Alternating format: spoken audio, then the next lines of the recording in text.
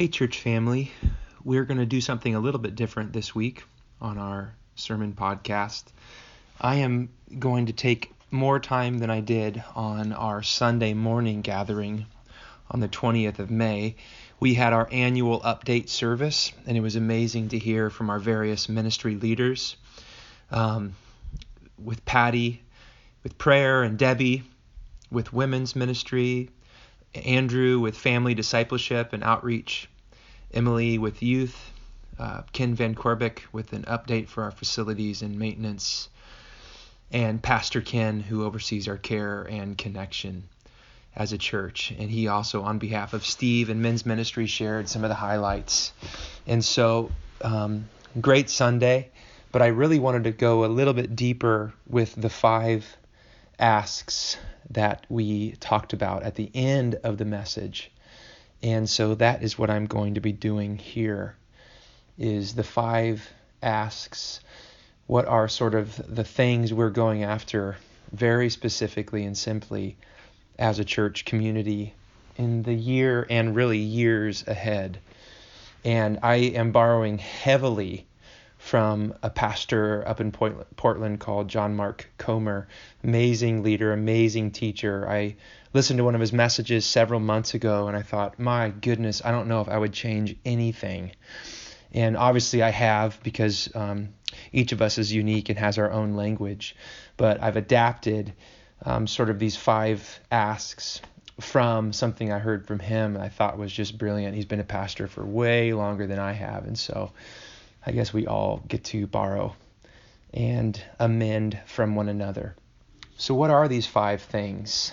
Number 1, we are completely devoted and sold out to the idea that we move from being Sunday attenders, Sunday even spectators, even beyond participants, as far as singing and listening to the scriptures being taught. But number 1, we are convinced that God has called us to be and to make disciples, which is a big fancy word for being a lifelong learner, a student who seeks to apprentice the ways, words, and works of Jesus, their life.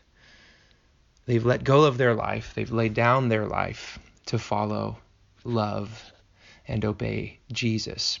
And Jesus, when he started his ministry in Matthew chapter 4, he announces, repent, for the kingdom of heaven has come near. And so central to the walk and life and lifestyle of disciple, student of Jesus, is that we are constantly confronted with the idea that there is a singular king over a kingdom that reigns above all other kingdoms, and he is calling us to align ourselves to come under his authority, his lordship, and empowering presence. This is what the big word repentance means. And so disciples are those who realize that there is really only one who is fit to rule on a throne in an eternal kingdom, and his name is Jesus. And so in Jesus, heaven, God's realm, God's rule, God's dominion, God's power, God's agenda is coming near and invading the world. And disciples are those who say, yeah, he alone is worthy to be king. And so we change our thinking. We reorient our lives to be revolving not around ourselves, but around Jesus, his will and agenda. Jesus, the next 2 verses, says, come and follow me, to these fishermen on the side of Galilee.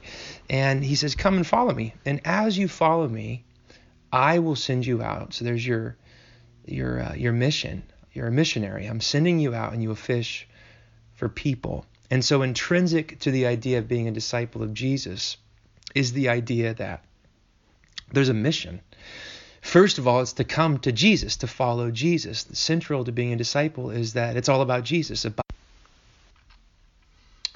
And then Jesus pointedly says, the biggest barrier to growing in your discipleship and apprenticeship to me is when your own selfish desires get in the way. Now, not ambition, not the dreams and destinies and desires that God puts in us when we surrender to him, but that self-oriented, selfish me first at the expense of other, propensity in our heart that discipleship directly to Jesus directly confronts. And so he says in Matthew 16, if you want to be my disciple, my lifelong learner, my student, you've got to deny yourself and carry your cross and follow me. And, this can be really hard at times and in different seasons, but when we begin to follow Jesus, the joy of obeying, the joy of intimacy and friendship with him pales in comparison to what we deny ourselves of if we called the shots and ruled the world. And then ultimately, discipleship is about loving God with all of our heart, soul, mind, and strength, and loving our neighbors as ourself. This is what discipleship is all about, because this is how we know what love is. 1 John 3:16, Jesus Christ laid down his life for us, and we ought to lay down our lives for our brothers and sisters. And so we know that love for God looks like something. It looks like the lifestyle of Jesus. We know who our neighbor is because it looks like the ones Jesus loved, the least of these, the outcast, the filthy, the sick, and the sinner.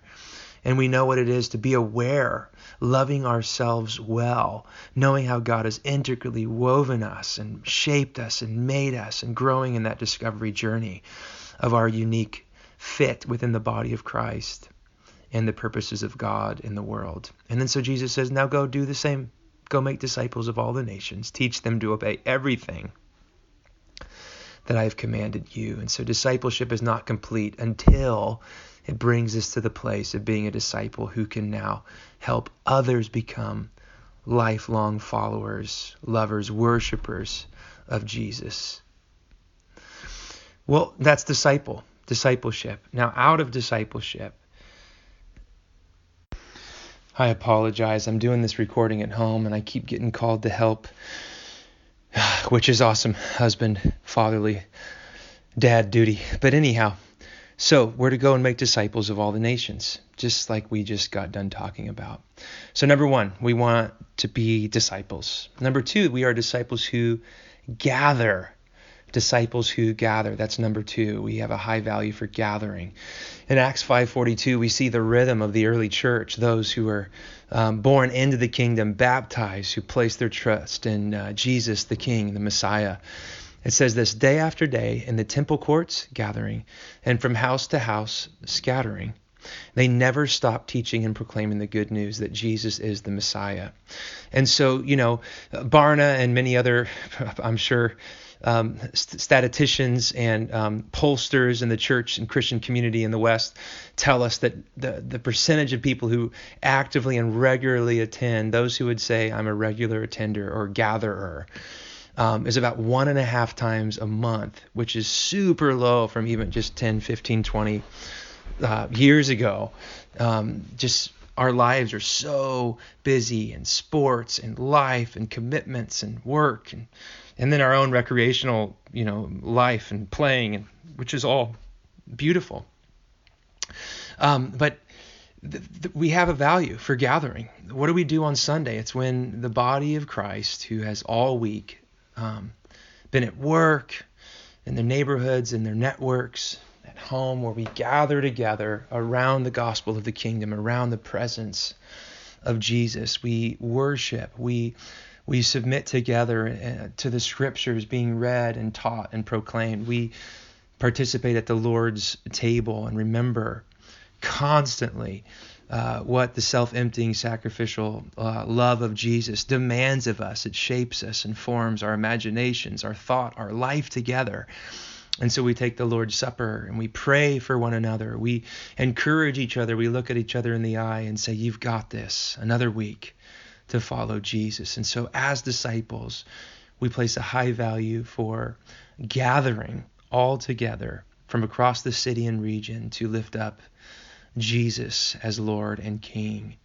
And out of that, we, from temple courts and from house to house. So we are disciples who gather and then scatter on mission in community all week. We scatter in community on mission all throughout the week.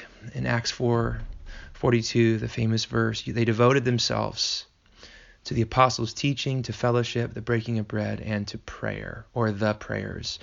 And this scattered rhythm in homes and workplaces and coffee shops and restaurants and wherever you scatter throughout the other 9/10 of your week, you're doing that with purpose. You're still orienting your heart and your life around the ways and the words and the works of Jesus. And as we scatter in community on mission together. We view our work as an opportunity to worship and advance God's kingdom work on the earth by doing good work. We advance, we scatter on mission, on purpose, before and after in the kid drop-off line at our elementary and junior high schools and high schools. Maybe they drive by then.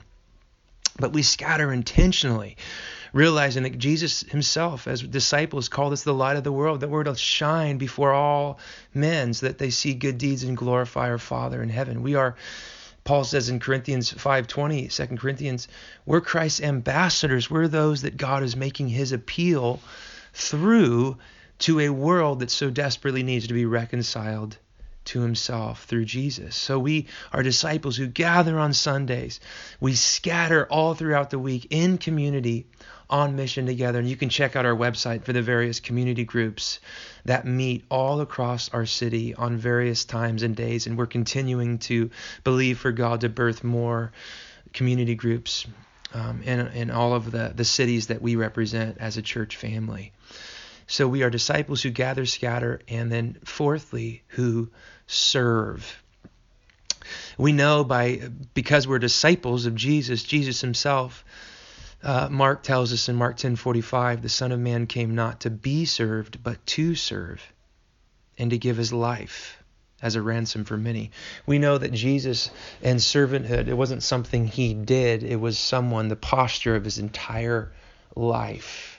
He took the very nature, Philippians 2:5, of a servant, in his guts, in his DNA, in his outlook of life and of other people and resources. His whole life was one of serving. And because discipleship is primary, one of the first ask that we're going after, that we're really setting our hearts to make progress in as a church, as disciples of Jesus, it only makes sense that we would turn around and live a lifestyle of serving.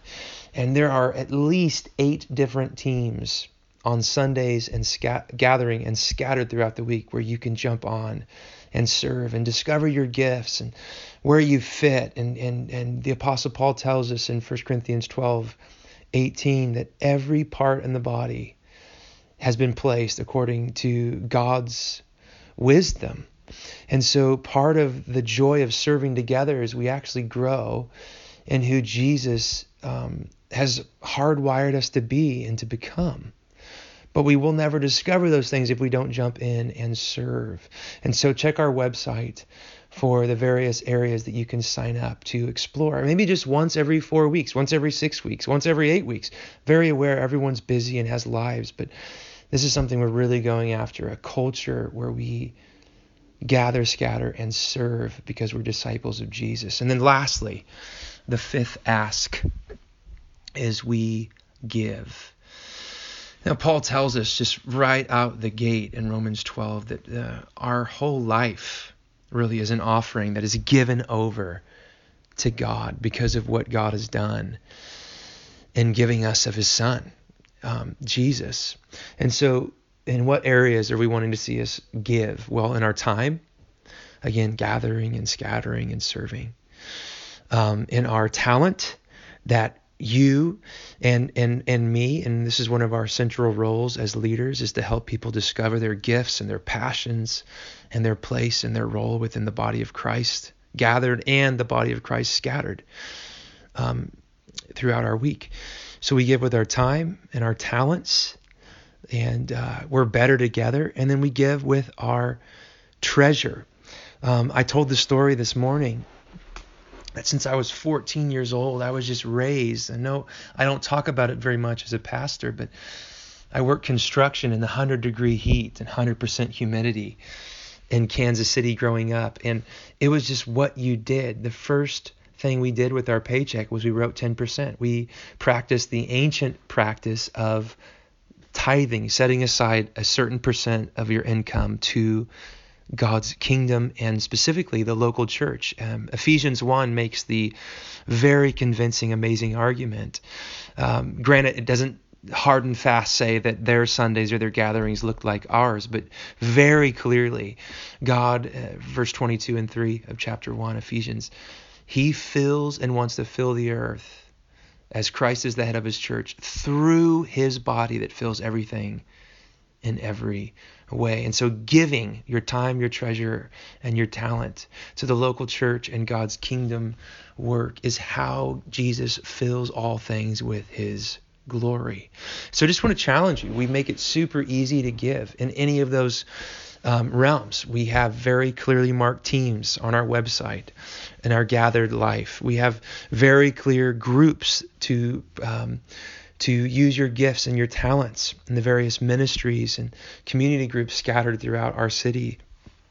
And then also our giving financially is super easy online. You can do auto giving. My wife and I just do 2 auto giving. We don't even have to check in. It just automatically withdraws as we practice the discipline and ancient practice of tithing. So really want to encourage you to do that. Even if it's $5, $10, doesn't matter. The Holy Spirit will show you. But to go to the next level and central to discipleship is living as if Jesus really is Lord. And I know from experience and seeing in people's lives, one of the last areas, the last frontiers of our discipleship is being able to trust God in the realm of our finances. Will there be enough? Will God come through? And I know I'm not alone in saying He absolutely does and He absolutely will as we trust Him by living generous, hospitable lives. And then lastly, so we're disciples who gather, scatter, serve, and give. And I'm going to do this as a whole series in the future, but Matthew 25 is one of the coolest chapters. Jesus tells 3 parables that really encompass pretty much everything I just shared in 20 minutes. Just take a swig of coffee. The first parable in Matthew 25 is this parable of these 10 virgins. 5 of them are prepared. Their lamps are trimmed. They have plenty of oil.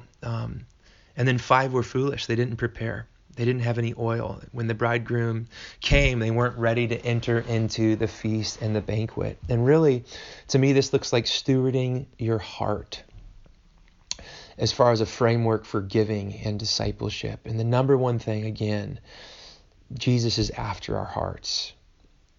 Jesus is after. Our mission is to know, trust, love, follow, and obey Jesus. Jesus is the mission of every disciple. Friendship with Him, intimacy with Him, abiding in Him. And so Matthew 25, the first parable, as a giving framework and discipleship framework, is give Jesus your heart. Do not neglect the secret place. Do not neglect your personal relationship with Him. Keep your jars full of the oil that flows from being a friend of Jesus. And then He tells a story of these talents. And one guy gets one guy gets 2, one guy gets 5. And really it's a story of stewardship and taking what God has given us and stewarding it for increase.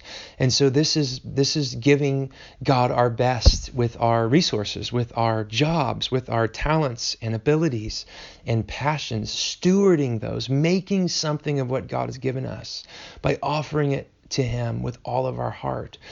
So this really speaks of, giving God our 9 to 5, giving God our natural capacities and resources and abilities, stewarding them for increase, for maximum kingdom impact and fruitfulness. Amazing story. I'll go into it later at a different time. And then lastly, He tells the story in Matthew 25 of the sheep and the goats. And really this is the lifestyle, the posture of a generous, compassionate disciple. When did we see you naked and give you clothes, hungry and give you food, thirsty and give you water, in prison and visit you, lonely and invite you in? And Jesus said, whatever you did for the least of these brothers and sisters of mine, you did to me. And really this isn't even scratching the surface of what it means, where our whole life is given over as an offering to God, and in particular toward seeing the least of these included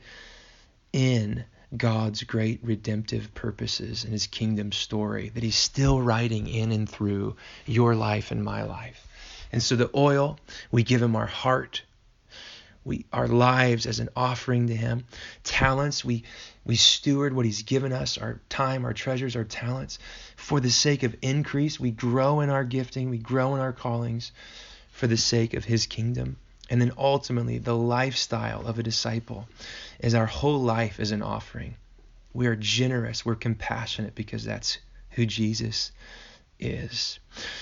I hope that was clear. I'm just sitting here preaching off my notes and speaking into my phone. But again, the 5 asks that we're going after this year and the years to come. Disciples who gather, scatter, serve, and give. Now, I'm trusting that right now, if your head's not spinning, that there is something very specifically that God is challenging you with by his Holy Spirit. What is it?